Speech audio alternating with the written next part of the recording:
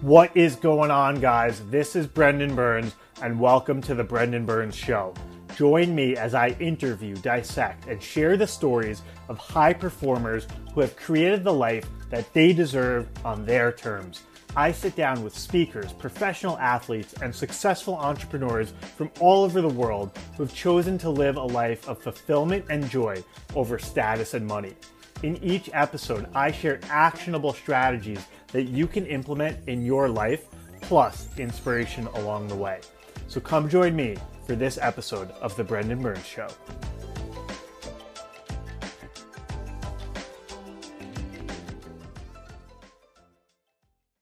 Ladies and gentlemen, welcome to another episode of The Brendan Burns Show. Joining us today is Bogumil Baranowski, who is a New York City-based investment professional with almost 15 years of experience. He is the founding partner of Seacart Associates, a boutique investment firm catering to families and entrepreneurs on both sides of the Atlantic and the Pacific.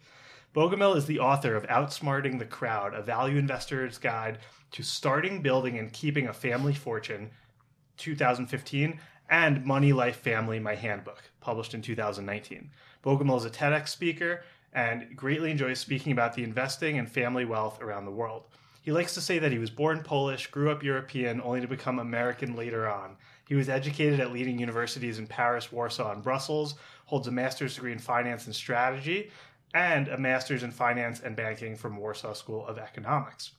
Bogumil never stopped learning. In his free time, he reads, writes, flies single-engine propeller planes, scuba dives around the world, and sails. What's next? He would like to fly with bush pilots in Alaska, swim with humpback whales in Tonga, sail around the world, and make a difference in people's lives through writing and teaching. He considers himself a remote investor, a world-bound original thinker, blessed with mindfulness. Bogumil, welcome to the show. Thank you for having me. How exciting. Yes, I'm very excited for this. And you're not the only guest today. We also have, for the first time on the Brendan Burns Show, Burns International's COO, Anthony Denizard. Well, thank you for having me. It's an honor to be on with such a guest. And it's funny, you and I have some more similarities. I'm also a diver. I used to fly. And, I did some bush flying, actually, when I was learning how to fly. So here we go. Amazing. We have more to talk about then. Absolutely. Yes. Fantastic. We have two pilots and an aspiring pilot in the room together. So the topic today is money, life, family, and how to balance the three. Mm-hmm. And it's great to have you here, Bogumil, and to also have Anthony, my COO, who just had his second child a couple of weeks ago. Well, thank you. Congratulations. Thank you. This is going to be a good one because we're all very focused not just on success, but on fulfillment in life and how to balance and triangulate these different topics. So my first question for you, Bogumil, is money, life, and family. How did you realize that there's more to life than just money, and what inspired you to write this book and think of the three different topics? That's a great question. So when I started writing this book, and it was my second book, as you mentioned, after Outsmarting the Crowd, I was thinking of a book that I wish I had in my hands when I was 20.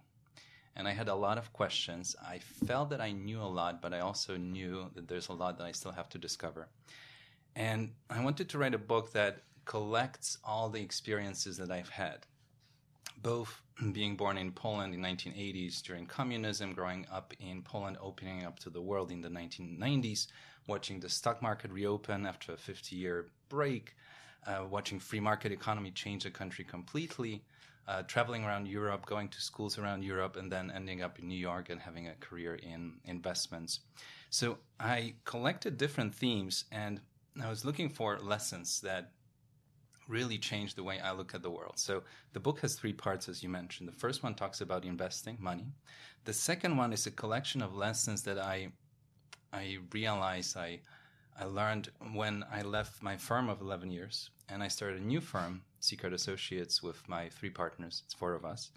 And I realized that investing and career and then life can coexist in a happy way. And I had a chance to redesign my life. As we both talked quite a bit, I ended up on my couch in my flip-flops, in my shorts one summer day when I left my previous firm. And I thought for a minute, what an exciting moment, but what a scary moment at the same time, because I don't know what's ahead. And I had a chance to completely rethink the next decades of my life. So very passionate about investing, but also the way I look at life and travel, enjoying life. And I realized that spending all the hours at my desk might not be the best or the healthiest or the fastest way to move ahead. And actually, to become a better investor, I have to step away from my desk, step away from group things, step away from the noise. So that's the middle part of the book. In a way, the real awakening happened on that couch, but then many conversations with my better half, Megan. And I remember one specific time we were on the beach in the winter and we're walking, and I realized after she asked me 1,000 questions about what I want to do next, I said, I think I want to have my work and my life collide in a way where I stop seeing this as just work or this as just life. So in investments, I look for ideas, and I realized when I step away from my desk, I find many more ideas than I would have if I was just stuck at my desk looking at the four walls. Because the inspiration, the conversations, the people that you meet, that's the real world. That's where the investment opportunities are hiding. I also realized that stepping away from a larger firm with committees and big groups, I had a chance to hear my own thoughts. That's getting away from the group thing. And finally, we all have an immense access to what we think is news, but it's just a lot of noise out there.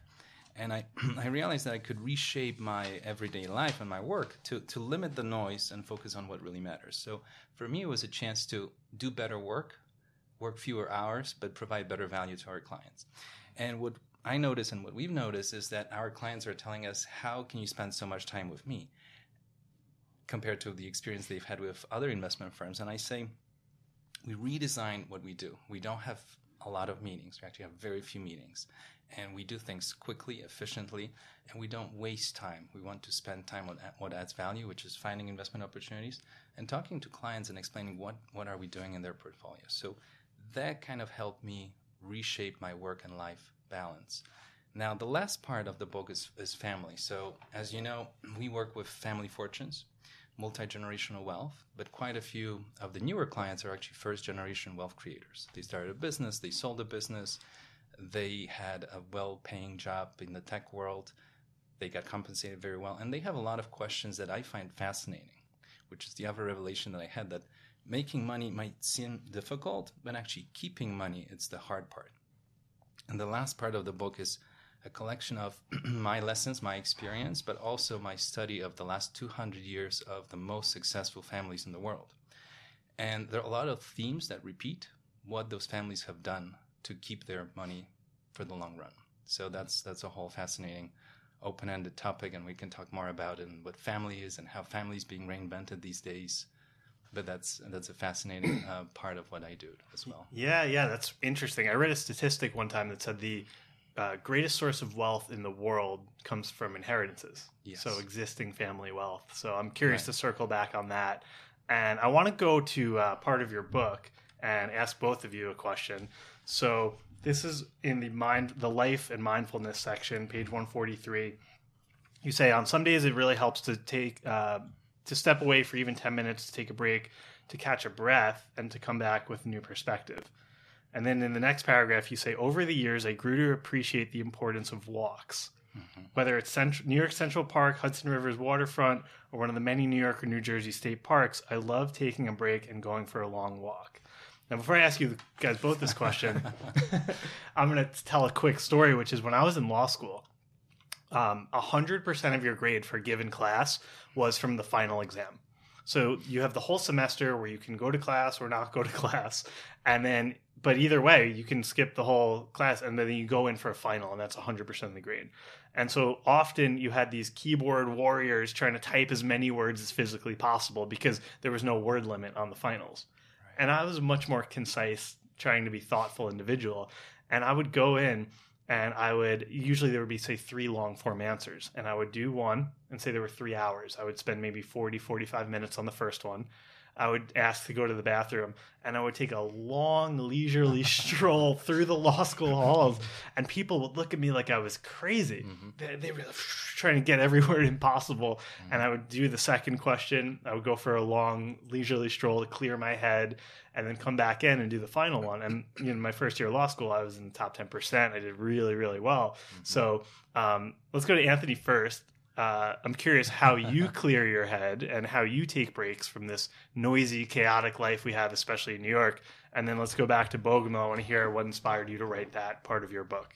There is something that I do, and it involves noise. I listen to music, and I listen to a lot of music. Mm-hmm. And Brendan, you know this. You know, if things are getting stressful or the world is chaotic around me, the first thing I do is put on my earbuds, lay down on the couch or someplace, start playing records, and just start detuning the background noise. Mm-hmm. And it allows me to focus on what's important in the room. The other thing I like to do is go to the coast. You mentioned you were a sailor. Mm-hmm. I like to do water sports. I like to do anything near the ocean, breathe the salt air or whatnot. If I need to get out of the city, that's where I'll go, and I can really clear my head. So it struck a chord with me when you say you would go on these long walks and really sort of absorb what the cosmos is saying to you. I think there's another trait that, at least the three of us exhibit, and people like us do. When you're willing to walk to the beat of your own drum, your ability to be one with yourself alone is key. And if you can't be satisfied with who you are by yourself, you're never going to be doing well anywhere else. Absolutely. So, music, the beach, these types of things, that's what I do to yeah. I think you have to have this sense of security in yourself to be able to go take that walk, metaphorically speaking. Right. Because when I'm in law school, there's so much insecurity around how am I going to perform? There's no time for this. I need to do what other people are doing. Right. And so I'll hand the baton over to you for your insights on that. I love it. I love that you both had experiences in your life that made you think about how walks or just taking breaks can make a difference. I'm thinking how nowadays everybody's talking about being busy and working hard. And I have nothing against it too. It's just what are you busy with and what makes you work hard. And there is this illusion that at school or at work we run into a wall. Like we see that our productivity just stopped. Like we're producing words or producing slides or whatever it is. The outcome is coming, but the quality of it it's falling off the cliff. It's not there in your law school experience, and I'm sure you've seen it too. Absolutely. And it takes a certain courage, I think that's the right word here that you mentioned, to say, what if I did something different than everybody else would do in this moment, which is instead of staying another extra hour, just working even harder and even longer, just walk away for a second and let your brain breathe just for a second.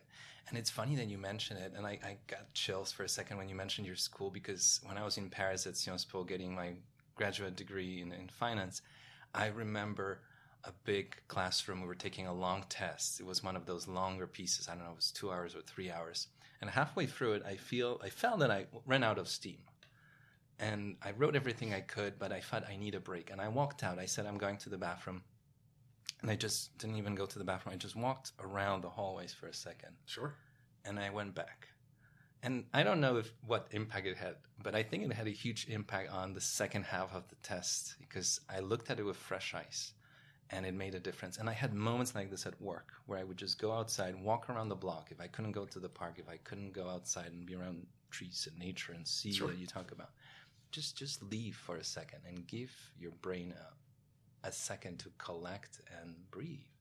And I think that's something we're missing out on. We're just trying to work even harder and even harder and even harder. Nobody has the courage, or very few of us have the courage to just take a break. It's funny. You mentioned a great point there. I think the question we have to ask is, why do we need to work harder?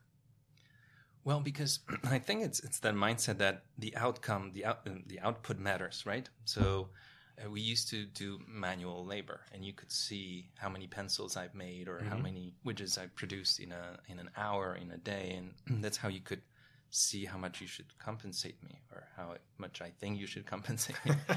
But nowadays, obviously we're producing pages of slides and pages of documents and reports, and there's no end, and it's so easy to produce extra pages these days than when you do it by hand with a pencil.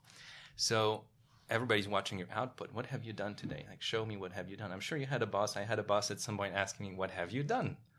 And all that mattered was, pages thickness of the report, and we get lost in it. And I saw it in my career, I see it in my friends' careers, that the output matters more. How many pages, not what's in it, but how many pages you've produced. And for a second, if we look at the quality of the work that we do, the one thing that I learned when we left the firm and we became independent, in the first week, and I talk about it in the book, when I left my firm and we're rebuilding a whole new investment firm, I realized that the minute I don't have a boss watching over me, a lot changes, because it doesn't matter if I come in early or I come in late, if I have so many papers on my desk or not.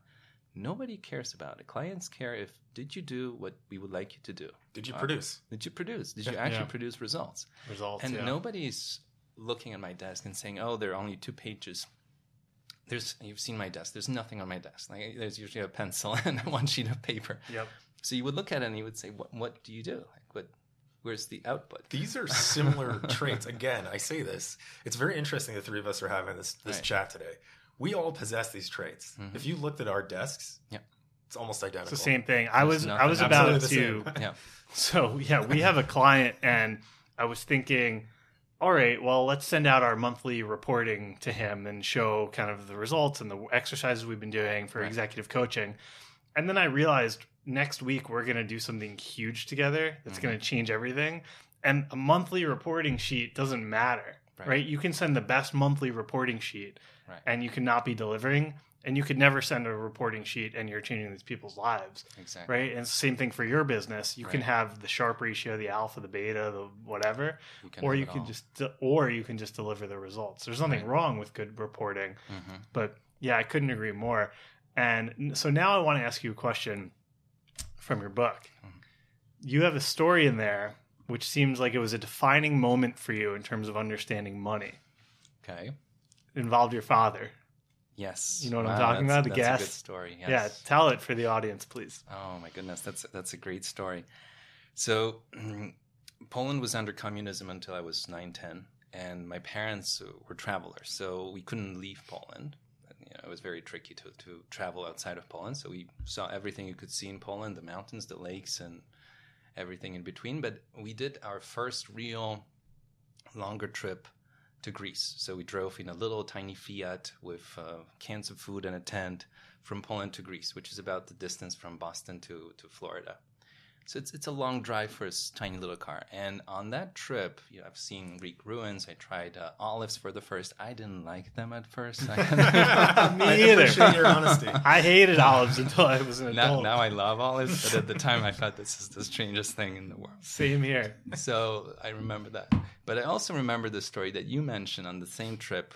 We pulled into a gas station, and gas stations in Poland were gray. Everything was gray under communism. It was not a as a kid, you don't realize because your parents are taking you on walks, and I had a dog, and I didn't see that. But leaving Poland, even for that short trip, made me realize that the world is much more colorful. The free market economy is producing better outcomes than a centrally planned economy that we had in Poland with a lot of restrictions.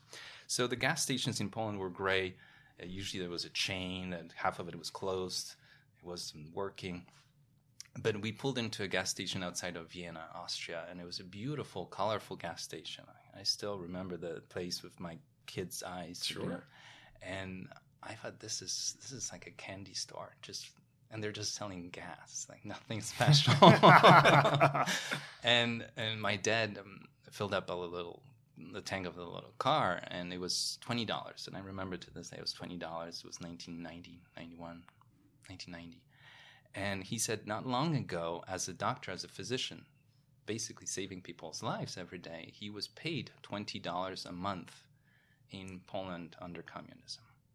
So he said, I just put my monthly salary into the tank of this little car. Yeah. And as a kid, it was so much to process. And I remember going back to that conversation with him over the years, and I had to grow up to really embrace and understand. But it made me realize that big decisions, big political decisions affect everything all the way down to a kid watching a parent fill up a tank, and how money can have very different purchasing power at different times in different places. But it was a starting point to just be curious, how does the world work? And how can I figure it out, and how can I learn from it and hopefully benefit from it? And that's what started my interest in economics. And much later in the investment world, and owning businesses and managing wealth, my own and my clients, and seeing how that all fits into the big picture and how it can help people live better lives in the end. Yeah, no, that's such a great story. I have a similar early experience with the stock market, though, being maybe 12 or 13 years old during the tech boom. in the late 90s and 2000. And I just remember purchasing a share of stock through my mother's account of, I think it was Yahoo, and seeing it go up basically double within a few weeks. And I said, so my $20 is now worth $40. Where did that come from? And that got me really hooked into this world. So that's interesting. I want to talk about money for a second, because I've read that we are now in the first generation of individuals where our parents' generation was more successful. There was a better economy, and it was going up and up and up for every generation. And now, due to the stagnation, due to monetary policy, due to GDP slowdown, whatever it is, we're now in a tough environment. Education costs are they're the highest they've ever been. Right. Growth is slowing tremendously. A lot of the growth in 2019 was due to the tax changes and things like that. So I've had some listeners of this show actually reach out and say, how can I, obviously your expertise is in investing, so I'm curious what you have to say there. And I'm also curious for some people who are barely breaking even in this economy and don't feel like they even have any capital to invest, and how to manage their finances in 2020 and going forward. It's a very bittersweet moment in history, I think, because on one hand, we've seen the biggest wealth creation ever in the last 20, 30, 40 years.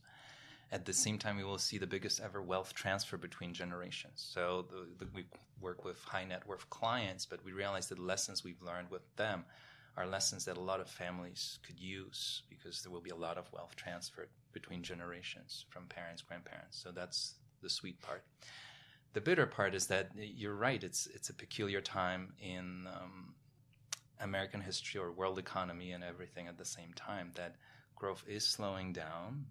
Costs of education and housing. We're in New York City, one of the priciest places you can live in, and I'm sure you can see how officially prices are not going up, but somehow more money is leaving our wallets. Absolutely.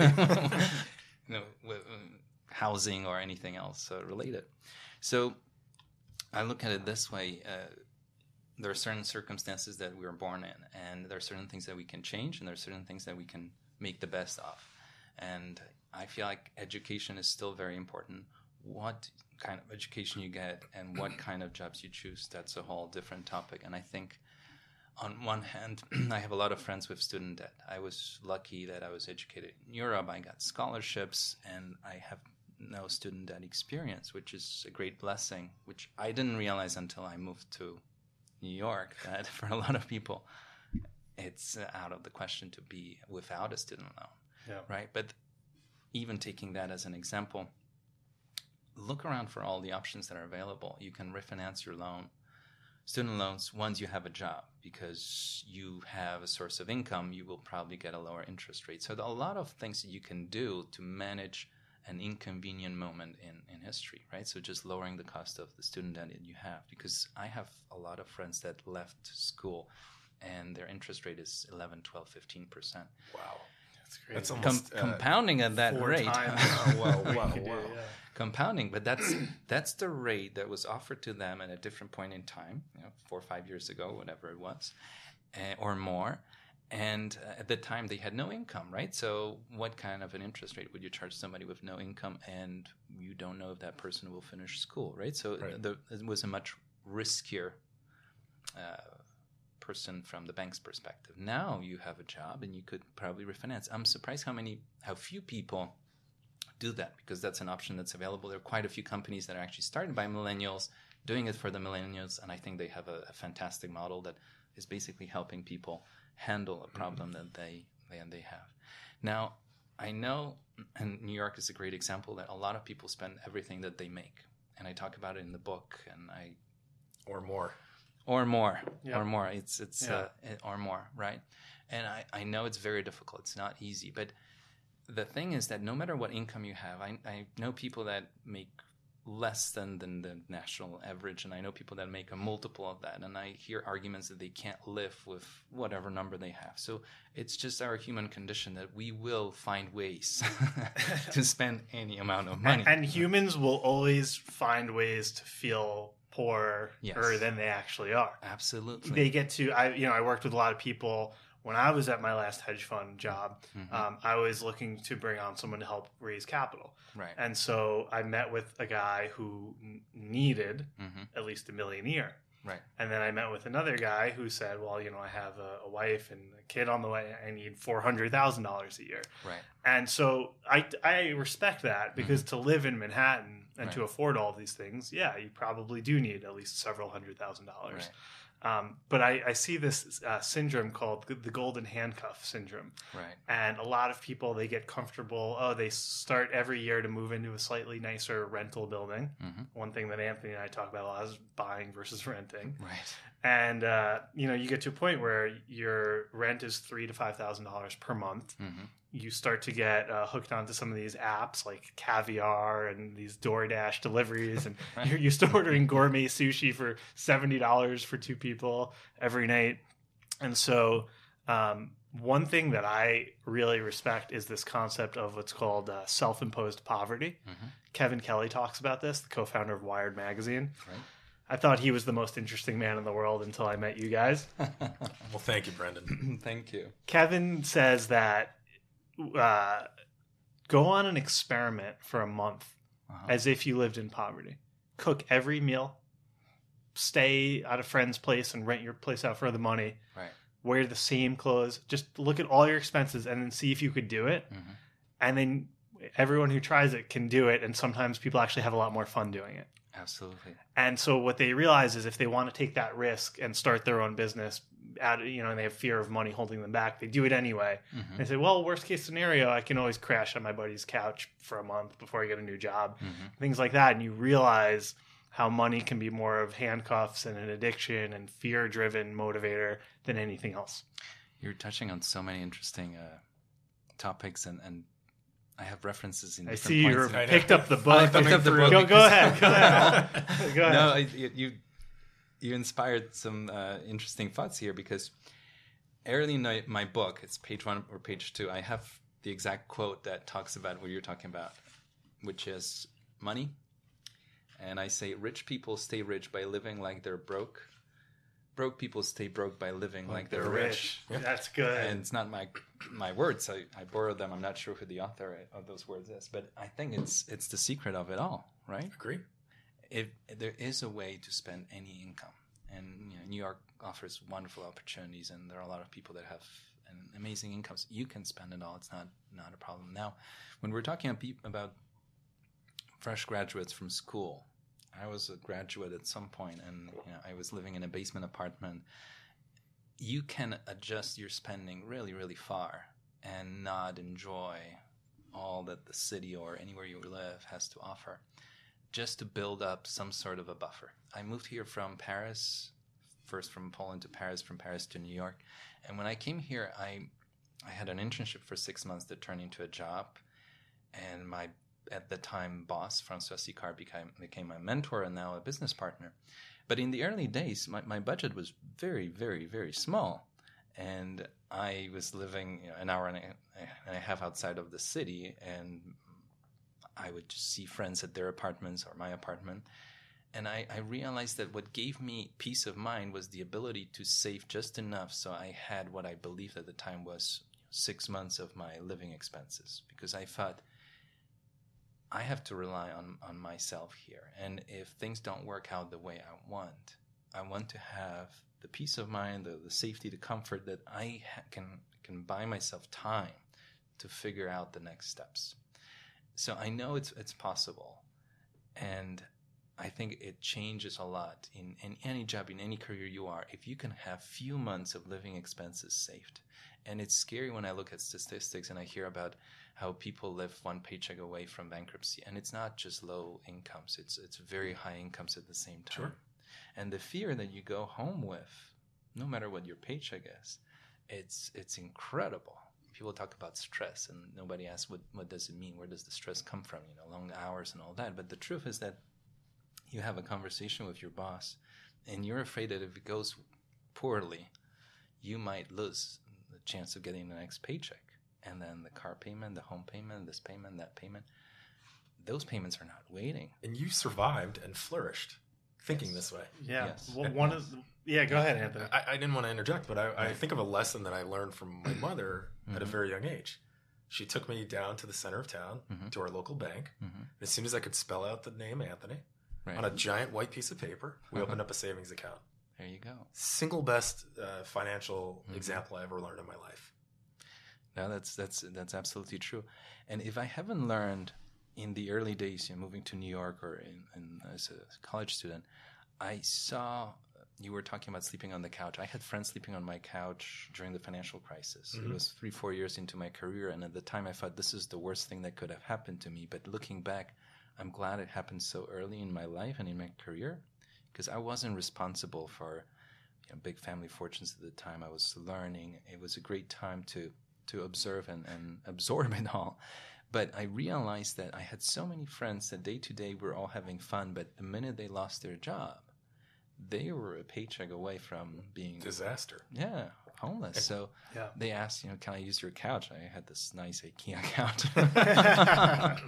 Nothing fancy, but it was a popular spot for quite a few months for a lot of friends that were figuring out their next step. And it made me realize what a blessing it was to have those few months of savings at the time and not worry as much as they did about what's next. I was lucky that I kept the job and we took pay cuts and all that, but there were a lot of friends that lost jobs and they were faced with immediate panic and fear. So you said a key word here, friends. And I think when you go through a time like this, you truly realize who's a friend and who isn't. Yeah. Absolutely. And I think that that's where the money affects the personal relationship. Yeah.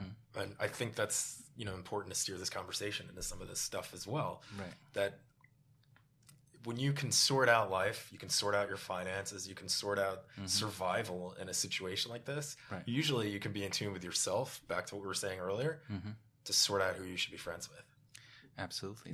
Money is a good way to tell who your real friends are.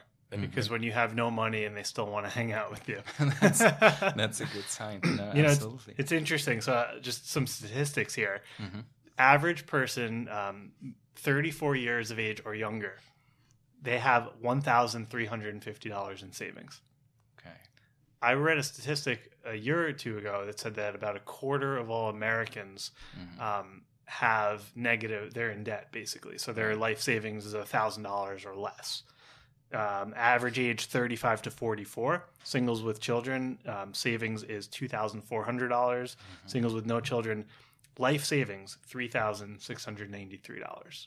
And to your point earlier, student debt is such a massive overhang for people that you can't ask them, oh yeah, I have $50,000 in savings, right? But if you have $100,000 in debt, you actually have no savings. You have no savings. And so I think it's really interesting that if you're under 34 and have a child and you own one share of Amazon stock and you have no debt, you have more than the average person in savings. Yes, absolutely. So these are scary statistics, and I think it is important to talk about money and budgeting and all these things. Well, you've all gone through schools. I've gone through schools, and I feel like I've learned a lot of high finance, valuing options, all kinds of crazy things that it was fun to learn. But I realized that nobody really sat down with me, like your mom sat down with you and said, like, this is how money works, and you can't run away from it. Because money is a big part of our lives. Yeah. And you can forget about it, deny it, and all that, but it comes back every day. The minute you walk out of the house and you want to get something, you need money. Absolutely. And the minute your parents say you're on your own, and that's a big awakening, and you realize, oh, that's how much I can bring in a month. That's how much I need to spend, and you start to plan. And there's a big movement, the FIRE movement these days, about living below your means, basically. I'm sure you've heard of it. I'm a big fan of anybody that talks about saving and budgeting. So Benjamin Franklin started 200 years ago. I'm sure there was somebody before him, but anybody that talks about it, I think it's very helpful for younger people to realize, how much do you really spend a month? Like, where does the money go? And nowadays with apps, it's so easy to link in your bank accounts and see how much money actually leaves your wallet. In a way, I love technology, but I miss those days when money was paper money in your pocket because Yeah. you could actually physically see how many bills are leaving. Now you walk out, you swipe your card 3 times, and it's $300. And it feels the same way if you swipe for $3 a coffee. I mean, I don't know if you can get a coffee for $3, but If you know a place in the city, please let us know, right? Yeah. Right? Or if you spend $300, it's the same swipe. So physically, you don't really feel the money that's leaving your account. But there are many easy ways to just take a look how much money you're spending every month, and then how much money comes in every month, and figure out a way. And of course, it's not easy. I'm not saying it's easy, but you will realize how many things you're spending money on that don't bring you joy, and actually in the end bring you more stress at the end of the month because the money is gone. So I'm all for starting as early as possible. And if you're talking about people that are leaving school, start thinking about it now, because it's like planting a tree. You know, there's this proverb that the best time to plant a tree was 20 years ago. The second best time is now. So people say, well, I wish I started at 15. Well, you're 25, you can still start it. You're 45, you can still start it. There's no time limit. Yeah. You can say you wish you did, but whatever the time is, just start. If you can live below your means, if you can invest, you talked about Amazon, if you put a little bit of money away and invest even in a plain index fund that tracks the whole economy, and you become a business owner of all those businesses out there, and you do it over a lifetime, you'll do just fine. Yeah. And just let time take care of the rest. So that's the whole idea. You know, we work with big family fortunes, but I realized that all the lessons that we've learned, they apply to no matter how small nest egg you're working with. You know, if it's $100 or it's $100 million, the rules are the same. The money works the same way. It's just the people that have a lot, they had the time to worry and think about it. So they have a plan, they have some help, they have an advisor and guidance. But so many people with a lot less could benefit from the same lessons. And that's the big idea of the book, that you don't have to have $100 million to get a little smarter about how you live with money, or how money plays a role in your life. Do you find with this legacy wealth that Generation 1 establishes that Generation 2 comes in and keeps it going, 3 wants to change something, or do you find a struggle in there? There's a lack of discipline maybe? Absolutely. So we work with families that have had wealth for multiple generations. They made a lot of wise choices down the road that allowed that wealth to grow and continue. And my big revelation was that, as we spoke earlier, making money and keeping money are very different experiences. So you usually make money in one big investment. We hear about people that reach the top, and it's usually one big investment. Now, the future, it's not about one single investment. It's usually about a portfolio investments, right? So you're managing your wealth among many different companies. There are very few companies that have been around 100 years ago and are today still around and of the same size. Even Carnegie Steel, that was the first billion-dollar company, it's still about $1 billion company today, but $1 billion today is not the same as $1 billion 100 years ago, right? So you can't just sit still. You actually have to change and adapt to change. I like, there's a part of the book where I quote some lessons from one of the longest-lasting banking families in Europe, and they talk about the change. The change is the only constant, and you just have to adapt and adapt.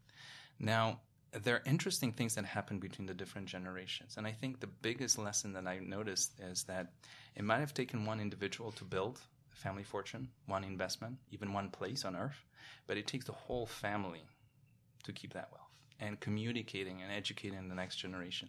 Your mom gave you a priceless lesson taking you to that bank, and that lesson is paying off. Absolutely. Right? So having those moments, communication, education, an open channel between the generations where they share what they've learned. And the younger generation at first says, I know it all. We've all had that moment in our life when we thought we know it all. That's the 20-year-old me. And then you realize it actually pays to listen to others, because they've done it all. They've seen it all. And here I'd like to mention the role of mentors, people that really make a difference in your life. And I was lucky enough to work with Francois Sicard, and he's in his 70s now. He has 50 years of experience, and he's the senior partner at the firm.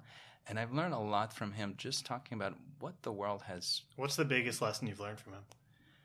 Keep on learning. I always see him with a book. He's always reading something. He's always discovering things. And he has a bookshelf of books going back to the 70s. And it's fascinating to even pick up older books and see what we thought will happen and what hasn't happened, which makes me think of predictions in future.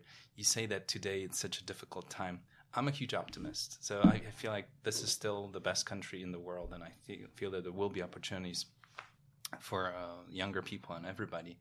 It's a huge economy. It's 300 million people, a lot of very ambitious, very motivated people that want to make a difference. I mean, you guys are sitting here and reinventing the world with spreading your message. We're sitting at this recording studio that's spreading even more messages with other people. It's fascinating what the technology has allowed us to do. It's like, can you imagine doing this 50 years ago?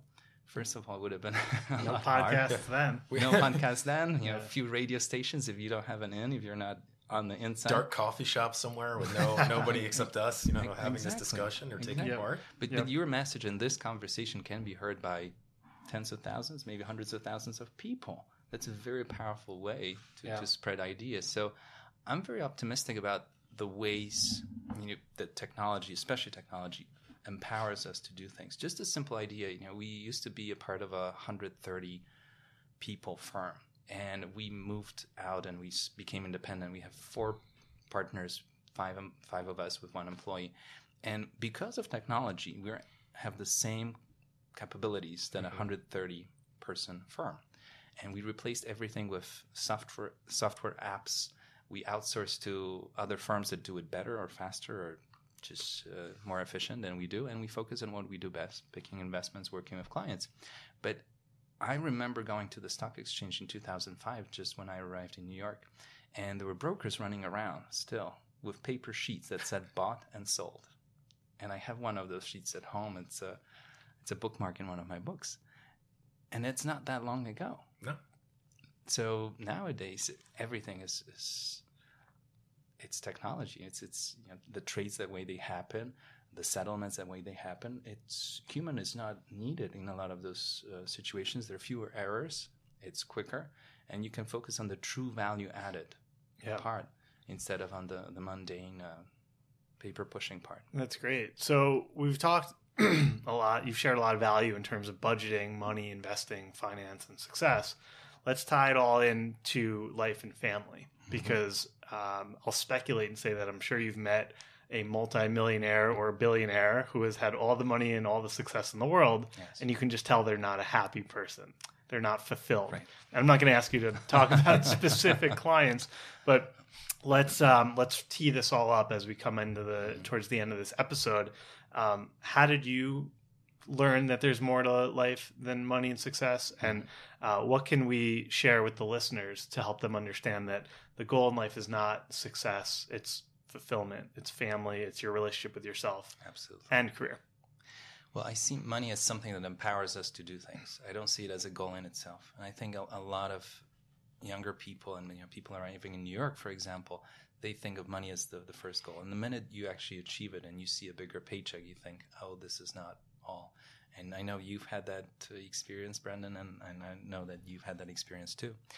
And I've had that experience as well. And you talk about friends. I feel like the financial crisis so early in my career made me realize who my true friends are and who I was trying to be a true friend in a difficult time for them. So it made me realize that money plays a big role, but relationships and friends and family, a little community around you plays a bigger role. And I realized that happiness is not really a destination. So it's not a moment that I got here and look, I'm happy. Right? Here I am smiling. Oh. Yeah. I feel like it's a journey. And for me, it's the curiosity, trying. As a kid, I was so curious to see the world. That trip to Greece that I was talking about, and I was reading a lot of travel books. I had maps of the world. I was actually traveling around the U.S. with my finger before I even came here, and I was learning the cities. The minute I discovered that Washington State is on the wrong side of the country and Washington D.C. is on the other, that was the biggest revelation. But all that to say that curiosity is what drives me personally, and I think that's something that's very inspiring. And I've seen that among many people that I work with, many of our clients, and I see how they raise their kids, how much they value education, but not just education in terms of getting degrees, but in terms of just learning about the world and seeing things. And it's never been cheaper to travel. It's never been cheaper to go see the world. I hear stories where people, and you talk about, hear the story of somebody that was sleeping on people's couches for a while. I hear stories about people that traveled the world just relying on the kindness of others. Couch surfing. Couch surfing. There's exactly. a website for it. There are websites you can for go it. couch surf for free around the world. Exactly. So Yeah. there are many ways to go and see and discover and be curious. And I think the more you see, the more you start to develop first gratitude. For me, was to see in my early days the grayness of communism in Poland made me still today appreciate the little things.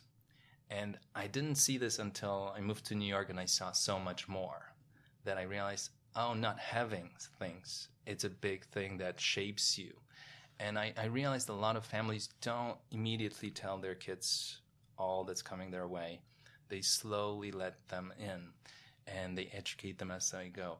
I think the scariest moment is that when somebody sits you down and says, this is what you're going to get at 21. And it's we've seen that happen. It's a very overwhelming experience. So communication and that open conversation with the next generation and preparing them for it. Again, the biggest wealth transfer has just happened in the last few decades. The biggest wealth transfer will happen in the next few decades. And there are a lot of fascinating things happening at the same time. There are a lot of single-parent families, much more than ever before. There are families with fewer kids. We're talking about an inverted pyramid where there's one child, two parents, 4 grandparents. So there's a lot that weighs down on one single child to take on the minute they have a big inheritance coming their way, which is also a fascinating dynamic, very different than in the past where you would have more and more people in each successive generation. So you would actually have to divide it into smaller pieces, agree with more siblings. Another topic is if you think that the kids didn't play well with their toys, do you think they'll play well with Wait for the inheritance, absolutely. Wait for the right? Yeah. But at the same time, there are a lot of young people that acquired big wealth these days. We were talking about technology, but technology also creates huge wealth. There are a lot of people working for tech companies that I had a chance to speak at Intel and Google in the last few years. There are a lot of people that are fascinated with the topic of keeping their wealth. They received a lot much more than they expected in the early days of their career, and they know that they might not have a second chance to create that kind of wealth in the next few decades. They're very curious how they can make this money last over the next over the rest of their life, and hopefully for their kids as well. So fascinating topics, fascinating times. But I just want to also add, as a fellow investor, I worked at a hedge fund for several years, that it's such an important skill. And I don't know if everyone needs to learn how to invest and research single name stocks. Right.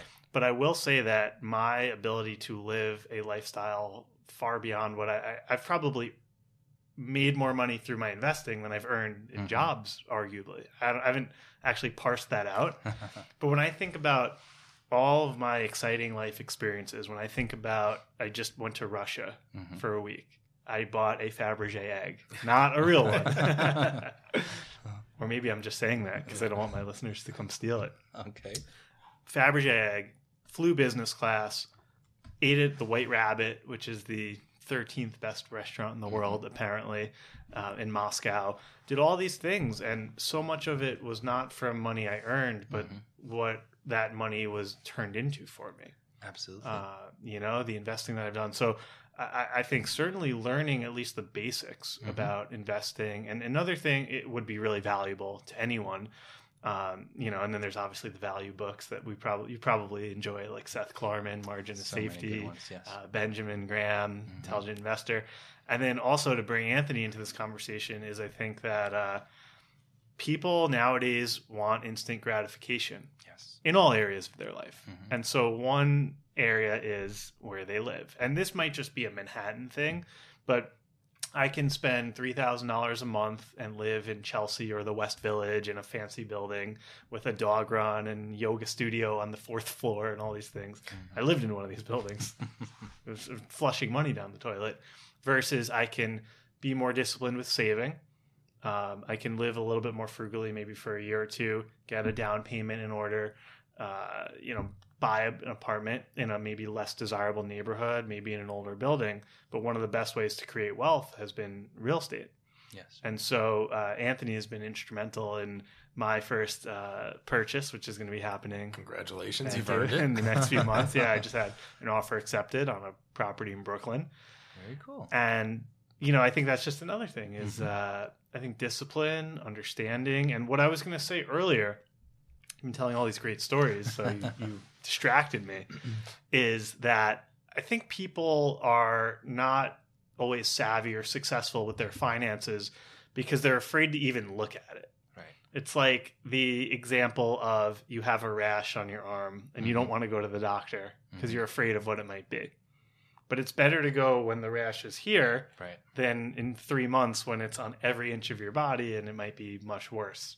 Absolutely. And so you mentioned some apps that can help people get a better handle on their financial landscape and where their money is and where their spending is and isn't. And I would really encourage listeners today to use what you're saying, Bogumil, and go at least do an inventory of where they're at. If you ask the average person, what's your net worth? Do they even know what that means? Assets plus liabilities or asset minus liabilities? Do they even know what the term equity means in themselves and their life savings minus debt? If the average person has $1,000 to $3,000, they're probably not on top of that regularly. Right. Yeah. The idea also behind writing this book was to empower people to ask the right questions, to know what kind of questions to ask. And it was interesting what you mentioned. It's not everybody has to be a stock picker and go around and find by themselves every single investment. It's wonderful if that's what you want to do. I love it. It's my passion, and I do it every day. And I tell people ask me, what would you do if you had all the money in the world? I would still walk around and look for investment opportunities. I have fun with it. Yeah. But just having a plan and putting some money aside and investing it, even in a passive way, that's a great start. Now, if you have more and you want to know more, don't be afraid to ask for help. And I feel like this book will also empower people to find the right advisor that works for them, which is really important. But I like the idea that investing, and that's something that you were talking about, is making money in your sleep. That's what investing is. Like, think about it for a second. Making money in your sleep, right? So you don't have to show up anywhere for your Amazon stock or whatever stock, Apple stock, to go up. If you bought it at the right price at the right time and you hold it for a while and the business prospers and it grows and you have all the tens of thousands of employees of that company wake up every day and they're doing the work. They're doing the work. Yeah. You provided the capital. You're a business owner. You're a business Fractional, but you're still the owner. You're still the owner. It doesn't really matter that it's a small piece of the business. It is a piece of the business. It's the piece of the economy that continues to do well. Yeah. That's a wonderful thing that is happening in the background as you're traveling or doing everything else. Having a family. Aging. Same thing with real estate. I mean, obviously you have to think about where we are in cycles and valuations. But if you buy a place to live in and you're paying it down over time, and once you own it over time, the value appreciates. Right. You don't, and I've kind of felt this way lately myself, where I have my stocks going up. I'm about to buy an apartment, and then I'm like feeling, oh, well, if I don't produce anything today, but I'm still building wealth, how does that I feel guilty. It's not even confusion; it's guilt. Like I should be writing something, and I think that's a very American thing. Well, think of the seed that you planted, right? So the initial capital that you put to work, and it can be very small, it can become bigger, but that's the real effort that you made at the beginning. It's the sacrifices that you took not to spend that money, right? Because people say I make $50,000. You really don't, because you have to pay taxes on it. Then you have to have a place to live. Sure. You need to pay for transportation to get to your work. Yeah. And then you start taking those things down. And if you have a family and you have other expenses, you realize it's not 50,000. No. Maybe it's 10. And out of that 10, if you can keep 5, and that 5 starts to work for you in your sleep, which what the investing is, that 5 can turn into 10 or 20 and then 40 and then 80 and so on over the next decades. And you say, well, it doesn't really matter. But if you do that over time, it can be a very substantial amount of money, and let time take care of it. Absolutely. All right, so let's wrap up here. I'm going to ask you for one kind of overarching, balanced, either quote or principle that you'd like to leave with our audience. If they were to only hear one thing or do one action, what would you say? I would say start now. And the easiest thing to start with is look at where the money goes every month. It will tell you much more about you, your life, and maybe it will shed some light on where you can head from here. And that's the greatest starting point. And then keep going. Yeah, Very well said. I had a friend one time, and she saw that I was doing well at the hedge fund, but also spending quite frivolously. Yeah. And she said to me one time, Brendan, it's not how much money you make. It's not your top line. Right. It's your bottom line. Mm-hmm. How much are you actually saving? What stays? Because like you said, you could be making 50,000, and if you save 5, Mm-hmm. saving 10%, Right. it's more than I was. It was basically breaking even. Exactly. So that's good. Yeah. Anthony, what would you say? I know you're very savvy. You have 2 properties that you own, and it's funny. I love the idea of sleeping on it and having it work for you, and that's what I've done just with the real estate and other endeavors as well. I would say this: it's not where you start off in life that matters; it's where you finish. Yes. And that's where you should judge yourself, and those around you that judge you should be judging you on that. Mm-hmm. Not where you are in this moment, but where are you headed and where are you going to end up. yeah, Absolutely. don't beat yourself up because you're here. Mm-hmm. You can always, like, biography doesn't matter. Some people say, like, well, I was born into this, and if you look at Oprah's story, for example, tremendous abuse, born with nothing, raised by her grandmother, I believe. So no matter where you are today, Mm-hmm. there's always opportunity. There's always hope. Start now. Better late than never. Bogumil, Baranowski, where can people find you? My website, which is bogumilbaranowski.com. I'm hoping that my name will show up somewhere. Yes, absolutely. we'll add the link. Fantastic. That's your only chance, guys. We're not going to spell it for you. And I'm also on Twitter. It's Bogumil_NYC, where I post my articles, everything I write. So that's a good place to start. Excellent. Well, a great conversation on money, life, and family. Thanks again for coming on the show. Thank you for having me. Our pleasure. Thank you for tuning in to another episode of The Brendan Burns Show. If it's your first time here, please make sure to subscribe on the Apple Podcasts app or in Spotify. Also, please leave us a rating or written review. This helps others learn about the show and spread the word to new and more people. Lastly, if you're looking to take your personal life, business, or career to the next level, and you want access to me as well as my community of like-minded people, head over to courses.brendanhburns.com and join us in Mastery Academy, my membership site that comes with online course content as well as live coaching calls every 2 weeks hosted by me personally. Thanks again for listening, and have a great day.